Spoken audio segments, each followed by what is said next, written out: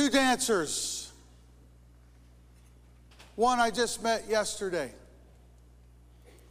A little girl dressed in a beautiful dress and bright, shining eyes and a bow in her hair, beautiful little shoes on her little dancing feet. Not even able to walk yet, but I could see in her that there's something that's going to dance. There is love in her life. There is grace in her life. There is faith in her life. And I was there to say a prayer for her and to dedicate her in her home with her mommy and her daddy, standing there with her. Isla, beautiful little girl. And she's going to be a dancer. This afternoon at 3 o'clock, I'll say another kind of a prayer for a woman who lived out her years. She was born in 1939, March the 7th, 1939. And she danced her last dance just a few days ago. And I'll say a prayer about her life and the dance of her life and how today she dances in the heavens above. She dances on the clouds of glory. She dances for the God who gave her a life of great dances. And as I look at those two dancers, one just beginning her little life, one having ended her life, it causes me to just stop and think over and over again how short life really is. Do we know how short it is? And how someday you're going to look back, and someday you want to know some things. Someday you want to understand some things about this life that you lived, and this life that you danced, and this life that you embraced. What will you remember? That's a good question. What will you remember? What will you look back at years from now as your life is winding down, knowing deep in your heart that it was worth it? It was all worth it. The time and the energy and the investment of what you gave yourself to, it was worth it. My guess is that whatever it is that you'll remember, it's something that touched your heart deeply, something that you fully invested yourself in, something that called the best out of you, something about love and grace and faith and relationships. It will be something that was amazing, because we are all looking for amazing, and we go just about everywhere looking for amazing. Let me feel something amazing. Let me see something amazing. Let me do something that is amazing. And the world offers it to you in all different sizes, shapes, and forms. And the world calls you into all kinds of venues for amazing. But the truth is, amazing is right here. Amazing is right here, right now. It's in something I call Imagine a Church. I've always believed that church should stretch our hearts and minds about what God has called us to do and be. There must be stretching. I've always believed that connecting to relationships that risk being real is what Christian community must strive for. I've always believed that compassion drives us into strategic mission. And so as we begin this Push to Start Faith series, let me talk to you about being a church that is driven by compassion. Let me explain to you what that means and how it looks and what it feels like. Imagine a church driven by compassion. Imagine that church being you right here, right now. Matthew chapter 5. Now when he saw the crowds, he went up on a mountainside and sat down. His disciples came to him, and he began to teach them, saying, "Blessed are the poor in spirit, for theirs is the kingdom of heaven. And nobody had ever taught like this before. Nobody says things like this. Blessed are the poor in spirit, for theirs is the kingdom of heaven. Blessed are those who mourn, for they will be comforted. Blessed are the meek, for they will inherit the earth. It doesn't look like the meek inherit the earth. What kind of teaching is this? Who is this? Blessed are the meek, for they will inherit the earth. Blessed are those who hunger and thirst for righteousness, for they will be filled. Blessed are the merciful, for they will be shown mercy. Blessed are the pure in heart, for they will see God. Blessed are the peacemakers, for they will be called sons of God. Blessed are those who are persecuted because of righteousness, for theirs is the kingdom of heaven. Blessed are you when people insult you. I don't feel blessed when people insult me. Blessed are you when people insult you, persecute you, and falsely say all kinds of evil against you because of me. Who are you? Rejoice and be glad, because great is your reward in heaven. For in the same way they persecuted the prophets who were before you. You are the salt of the earth. But if the salt loses its saltiness, how can it be made salty again? It is no longer good for anything except to be thrown out and trampled by men. You are the light of the world. A city on a hill cannot be hidden. Neither do people light a lamp and put it under a bowl. Instead, they put it on its stand, and it gives light to everyone in the house. In the same way, let your light shine before men, that they may see your good deeds and praise your Father in heaven. And while this passage has been debated and torn apart for centuries, and people have looked at all the different nuances of meaning, I go right to those final words and I say, that's the impact. That's what he was driving for. That's what he wanted everybody to understand. In the same way, let your light shine before men. Let it shine before the world. Let it shine before mankind, that they may see your good deeds and praise your Father in heaven. The Message translation puts those last few verses this way. Let me tell you why you are here. You're here to be salt seasoning that brings out the God flavors of this earth. If you lose your saltiness, how will people taste godliness?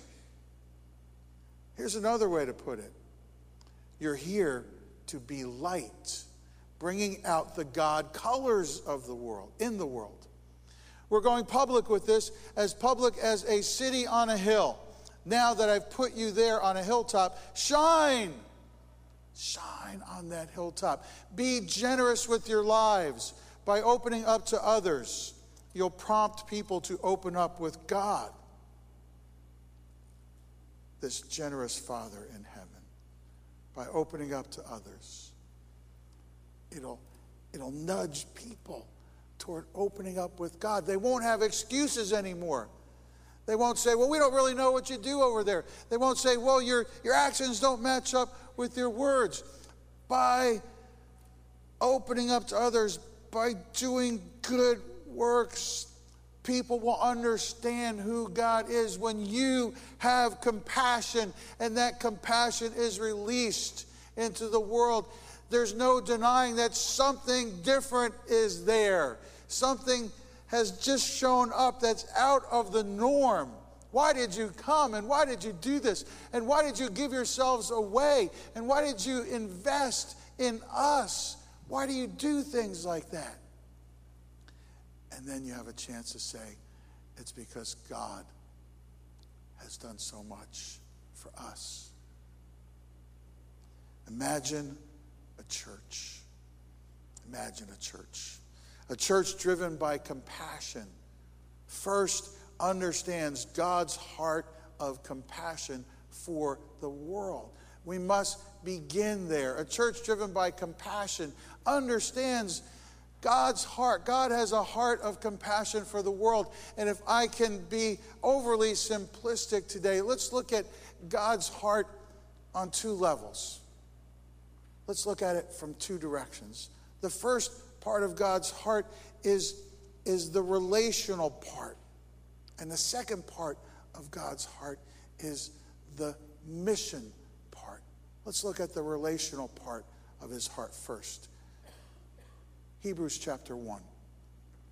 In the past, God spoke to our forefathers through the prophets at many times and in various ways.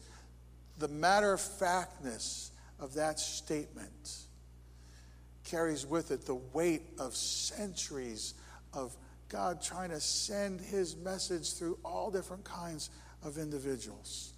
In the past, God spoke to our forefathers through the prophets at many times and in various ways. But in these last days, he has spoken to us by his Son. We're coming down to the wire.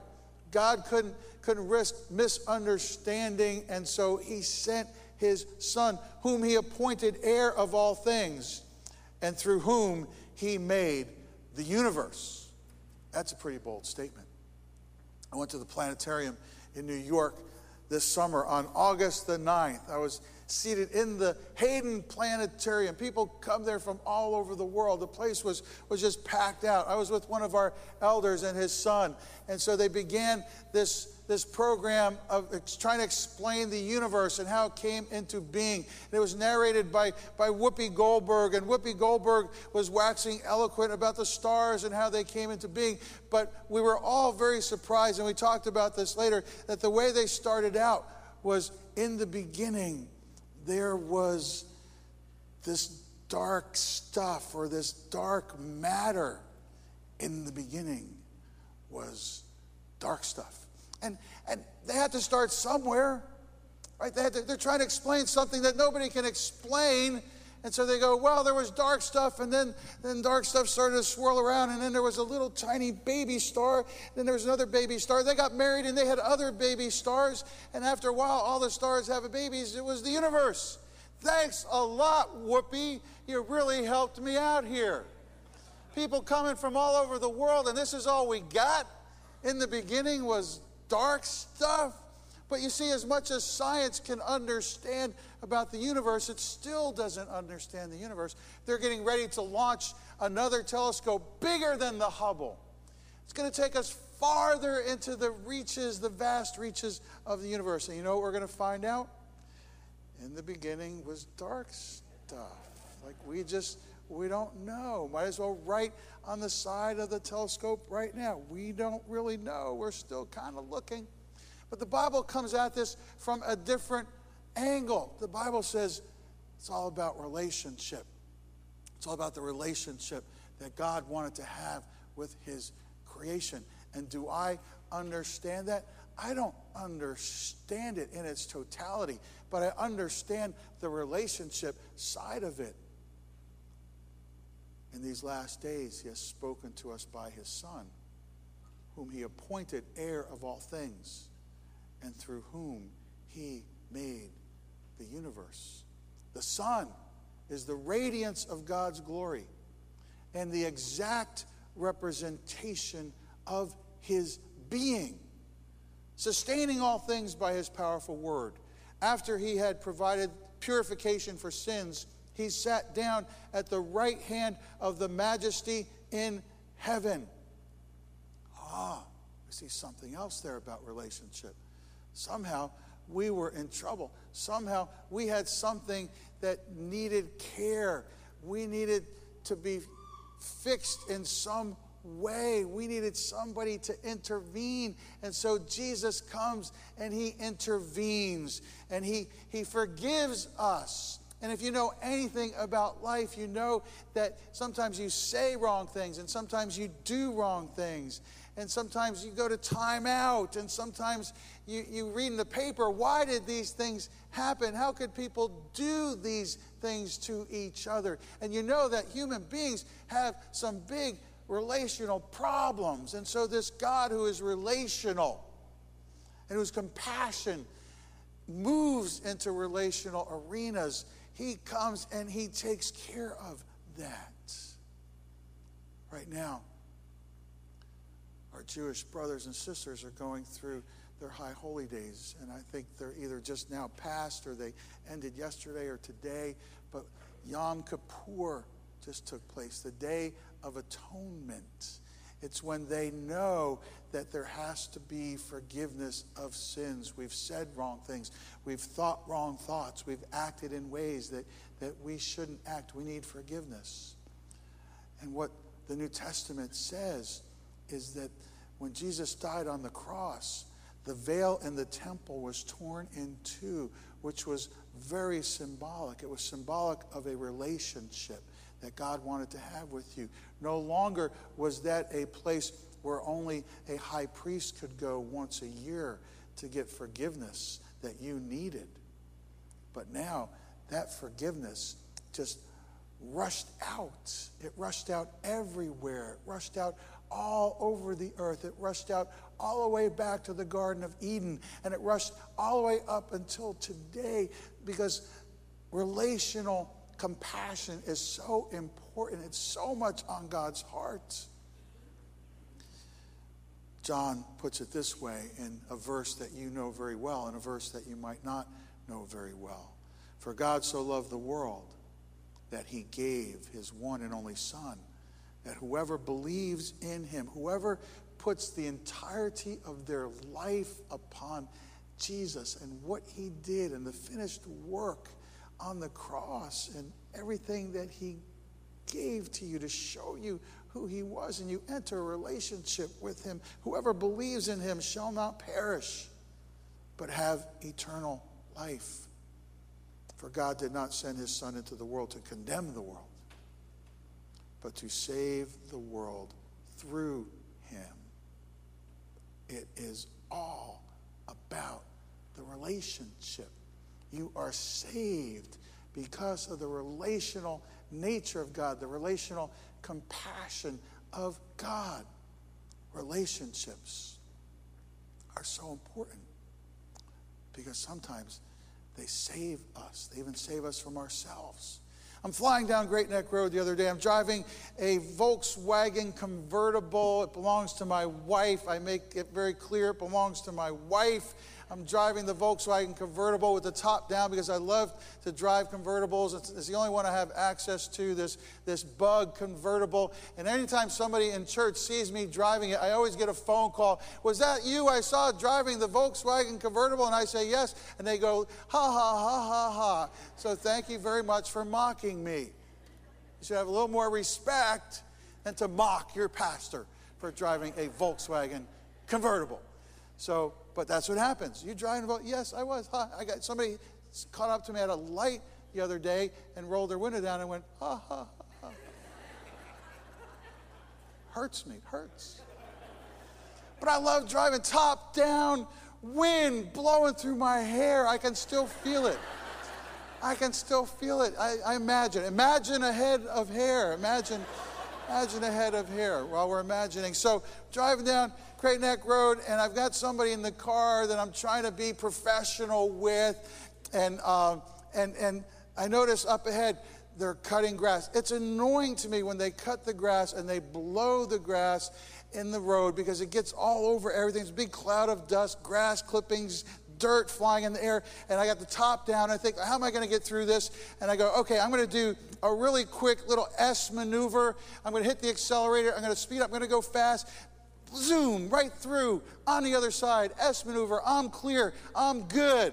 I'm good until I look up and there's a motorcycle police officer following me. And I think, you know, maybe he's going to 7-Eleven. Maybe, I don't know, maybe he's not following me. So he follows me for about 2 or 3 blocks. Now, why, if you're a police officer, why do you do that? Why don't you just throw the lights on right away? Why do you make me sick to my stomach for 3 blocks? You know, and what I'm doing during that time is what any well-respected pastor would do. I am just praying. I am praying. God, no. God, please. God, the grass cutters, it was their fault. Wasn't me. So 3 blocks go by, I'm thinking maybe not, maybe I won't get pulled over, maybe. I'm right in front of the church, and he throws the lights on, sirens, pulls me over in front of the church, embarrasses me in front of the church.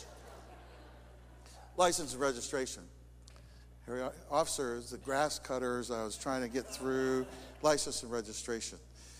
He goes back, checks, see if I have, any criminal activities recently going on in my life. Comes back, and while he was gone for that second, I thought, maybe today I'll be blessed. Maybe today I'll be blessed in some way. He comes back, hands me my license. He's still glasses, got the whole intimidating helmet, everything, all that stuff. And he says this: did you ever teach a religion class over at the base? And right then I'm thinking, oh, I hope I gave him an A. Oh, I hope I gave him an A on his final exam, an A on his project. I hope I was always nice to him in class. Please. I said, yeah, that was me. He said, well, I was in your class about 10 years ago. Put your seatbelt on. And he walked away. I was saved because of relationship.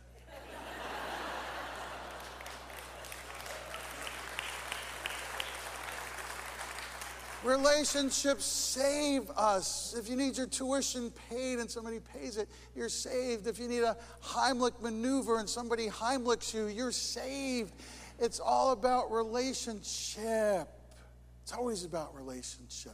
And the very heart of God is so much about relationship that he came into the world for you, to save you, because of relationship. His compassion was so big and full for you.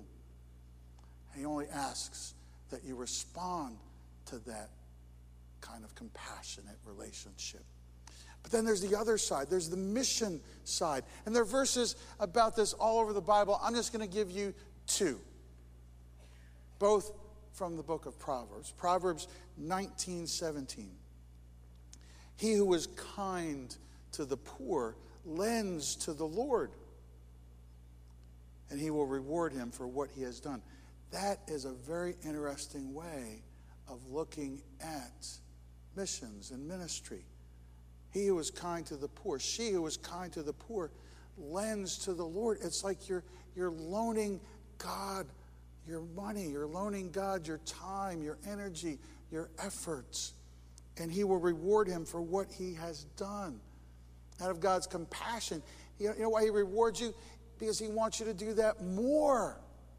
Proverbs 21:13. If a man shuts his ears to the cry of the poor, if a woman shuts her ears to the cry of the poor, he too, she too, will cry out and not be answered. The poor cry out. They cry out from positions of suffering. They cry out from positions of confusion. They cry out from positions of, how did I get backed into this corner? I didn't even do anything. I was just born into the world. I woke up. I was in an orphanage. If we ignore the cry of the poor, when we get stuck, God says, why do you want me to answer you? You didn't answer me when I was crying out. And you think about the story that Jesus told about the sheep and the goats, and you go, oh my goodness. And so God's heart is so compassionate. It's so big. His compassion is for you to know him through his Son. And then his compassion is to send you to be a light in the world, to do good stuff. So that people go, I didn't believe there was a God because so much bad stuff happened all around me. But then some people showed up and all they did was good stuff all the time. And we didn't even ask for it. They showed up and they did it. And they said they came because there was a God who sent them to do this. There must be a God. A church driven by compassion understands God's heart of compassion for the world. A church driven by compassion always leads with what if? What if? What if we go? Well, what's going to happen? We don't know. But what if? See, the other side of that is, what if we don't go? What if we don't help? What if we don't give? What if we don't invest? And there aren't any good answers on the what if we don't side, but on the what if side, there are some amazing answers. What are you going to remember? Whatever it is, it's going to be amazing. When we went to Togo, we talked to the team before we left to ask, what do you think's going to happen? The what if. What if you go? What if? And then we got on the other side of that and said, okay, what happened? Take a look.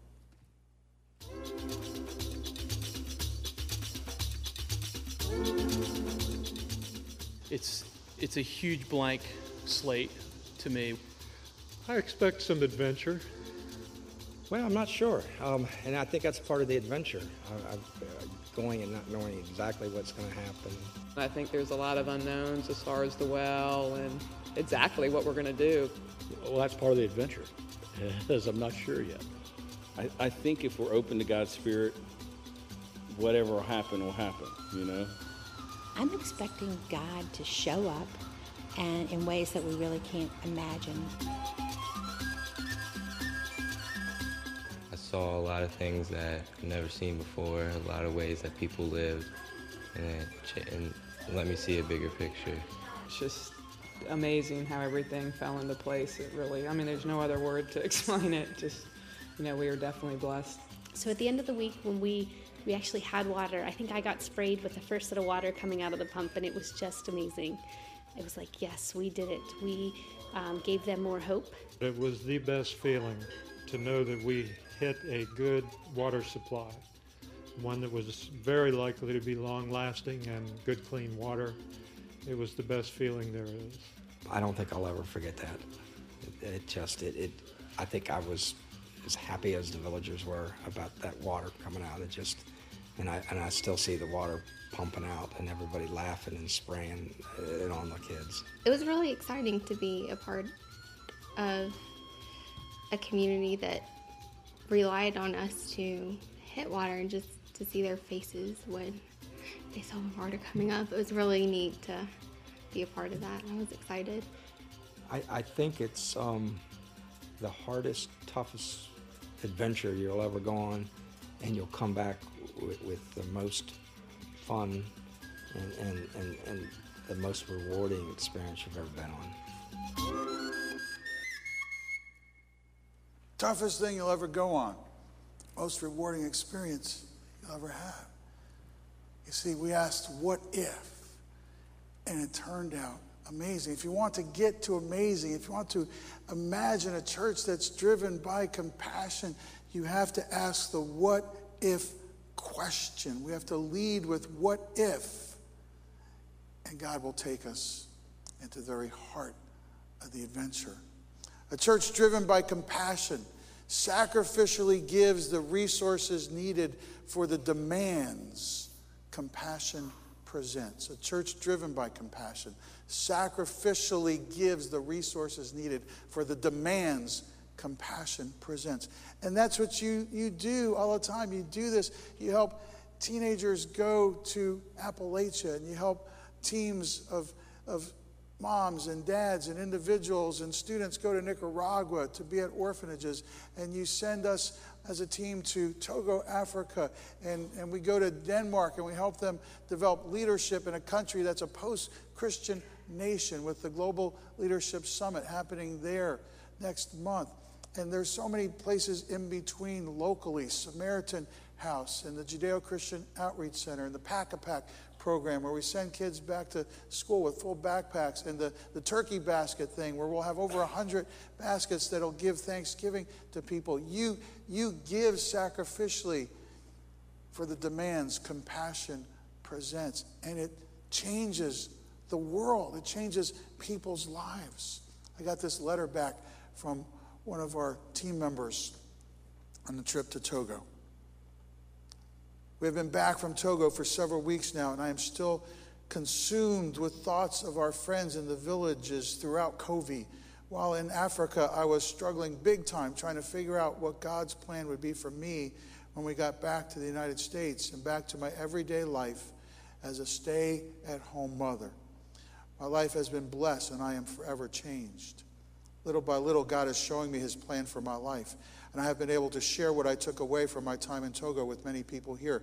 I've been able to share the joy I have in meeting true warriors for the Lord that battle voodoo, AIDS, hunger, and many other situations because they do not lose heart.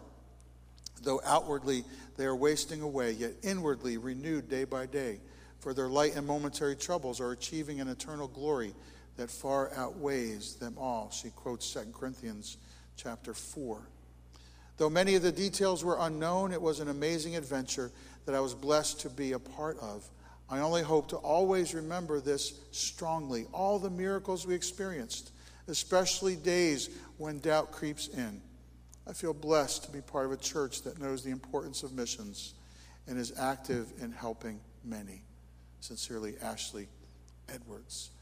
Ashley's life as a stay-at-home mom has been forever changed because you gave sacrificially the resources needed for the demands that compassion presents. Church driven by compassion understands God's heart of compassion for the world.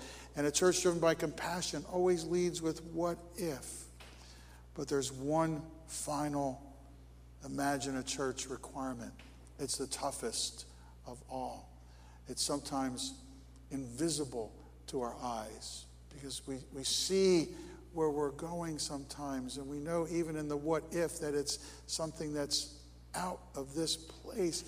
But this fourth imagine a church demand, this fourth imagine a church concept is so strategic and important that without it, everything else collapses. Everything else dissipates, and compassion evaporates into thin air.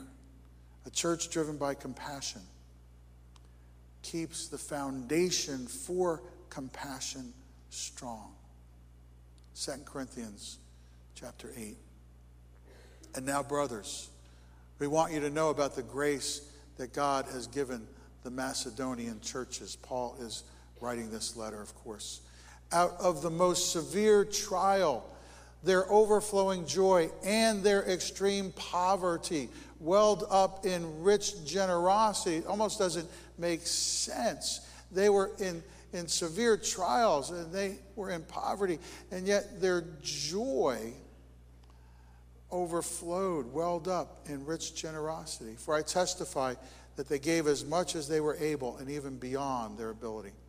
Entirely on their own, they urgently pleaded with us for the privilege of sharing in this service to the saints. And they did not do as we expected, but they gave themselves first to the Lord and then to us in keeping with God's will. So we urged Titus, since he had earlier made a beginning, to bring also to completion this act of grace on your part. But just as you excel in everything, in faith, in speech, in knowledge, in complete earnestness, and in your love for us, see that you also excel in this grace of giving. I am not commanding you, but I want to test the sincerity of your love by comparing it with the earnestness of others. For you know the grace of our Lord Jesus Christ, that though he was rich, yet for your sakes he became poor, so that you through his poverty might become rich. And here's my advice about what is best for you in this matter. Let me give you the bottom line. Last year, you were the first not only to give, but also to have the desire to do so. Now finish the work, so that your eager willingness to do it may be matched by your completion of it according to your means. For if the willingness is there, the gift is acceptable according to what one has, not according to what he does not have. A church must be strong in understanding that with the community being strong, with what the church is all about being strong, everything else is cared for. Everything else stays strong. A church driven by compassion keeps the foundation for compassion strong. And the foundation for compassion is the local church. And this passage is so beautiful because we've always at Spring Branch held to this idea of grace giving. And it talks about that right here in 2 Corinthians 8. See that you also excel in this grace of giving. And what God is talking about through Paul is that it's not equal gifts, but equal sacrifice. For if the willingness is there, the gift is acceptable according to what one has, not according to what he does not have. You only give out of what God gives you. But keeping the church strong and giving so that the foundation of compassion stays strong is what drives everything else. The church is the hub of the wheel. The church is the platform upon which missions are being built, upon which missions grow and expand. But it's so easy to miss this big piece of it, this big piece of compassion, that we have to keep this strong and vital for ourselves so that we are strong. When we're strong, everything else is cared for through the compassion that God has for you and for the world. The year is 1921. And there's a professor at Stanford University. His name is Louis Terman. And he's a psychology professor, and he is fascinated by people who have high IQs. He decides that he will devote his life to the study of people who have high IQs. He wants to know, what is it that makes a high-capacity person tick? And what are the results that come from the lives of high-capacity people? And so he runs all these tests, isolates a group of somewhere, estimates have it, over 1,000 kids. He follows them throughout their lifetime. When they're adults, when they're at the end of their careers, he takes a look at them again. They were children identified as geniuses. He's followed them now for 50 years. He says, let me look at these kids. And he finds that they break down into 3 groups. The first group he calls the A's. And the A's have done what he thought they would do. They're all successful. They have great careers, and they've made an impact in the world. 20% are A's. There's a wide band, 60% in the middle. These are the B's. They've lived satisfactory lives. They've done fairly well. They didn't live out to the level of the A's. They didn't make huge differences in life and in the world, but they did okay. But what's surprising is that there was a C group, bottom 20%, and they kind of tanked it. Kind of didn't really live up to the potential of where they were gifted. And it was these words toward the end of this story that rocked me back on my heels. Let's not forget how highly gifted the C group was. If you had met them at 5 or 6 years of age, you would have been overwhelmed by their curiosity and mental agility and sparkle. What did the C's lack, though? Not something expensive or impossible to find, not something encoded in DNA or hardwired into the circuits of their brains. They lacked something that could have been given to them if we'd only known they needed it. A community around them that prepared them properly for the world. A community around them that prepared them properly for the world. No one, not rock stars, not professional athletes, not software billionaires, and not even geniuses ever makes it alone. The most important part of what we do in compassion is being a community that surrounds children, a community that surrounds young people and nurtures them, a community that surrounds adults in all stages of life and that teaches this is how you must live, this is who you must be, these are the demands that God has put upon your life. When that community is vital and strong, everything else falls into place. And so I invite you to imagine a church that is driven by compassion because you are so invested in that church, that you want that church to prevail, that you want that church to be strong, that you don't just come to church, but that you know you are the church, that you just don't attend and expect not that much to happen or change on any given Sunday or every given week, but you come expecting that God will speak into the very depths of your heart, changing you and shaping you for the demands of compassion. You are the light of the world. A city set on a hill cannot be hidden. Let your light so shine before men, before the world, that they see your good deeds and that they know that there is a God. We must have this place strong and vital. A church driven by compassion keeps the foundation for compassion strong, and the foundation for compassion is the local church, because the local church is the hope of the world. Imagine a church driven by compassion. I've always believed that the church should stretch our hearts and minds about what God has called us to do and be. I've always believed that connecting to relationships that risk being real is what Christian community must strive for. I've always believed that compassion drives us into strategic mission, and that's when faith really comes alive. What will you remember? It will be something about love and grace and faith and life and relationships. It will be something amazing if you can imagine a church. Dear Heavenly Father, I pray that you will be speaking to all of our hearts right now. Whisper your truth to us. Call us. Nudge us. If need be, push us. Allow us to be a church driven by compassion, knowing your compassionate heart and living that out. Allow us to ask the what if question all the time. Allow us to keep the hub strong, the foundation strong, so all these things can change the world and be the hope of the world. Father, we give you this church. We give you our lives. And we only can imagine what you will do. For we ask this in Jesus' name.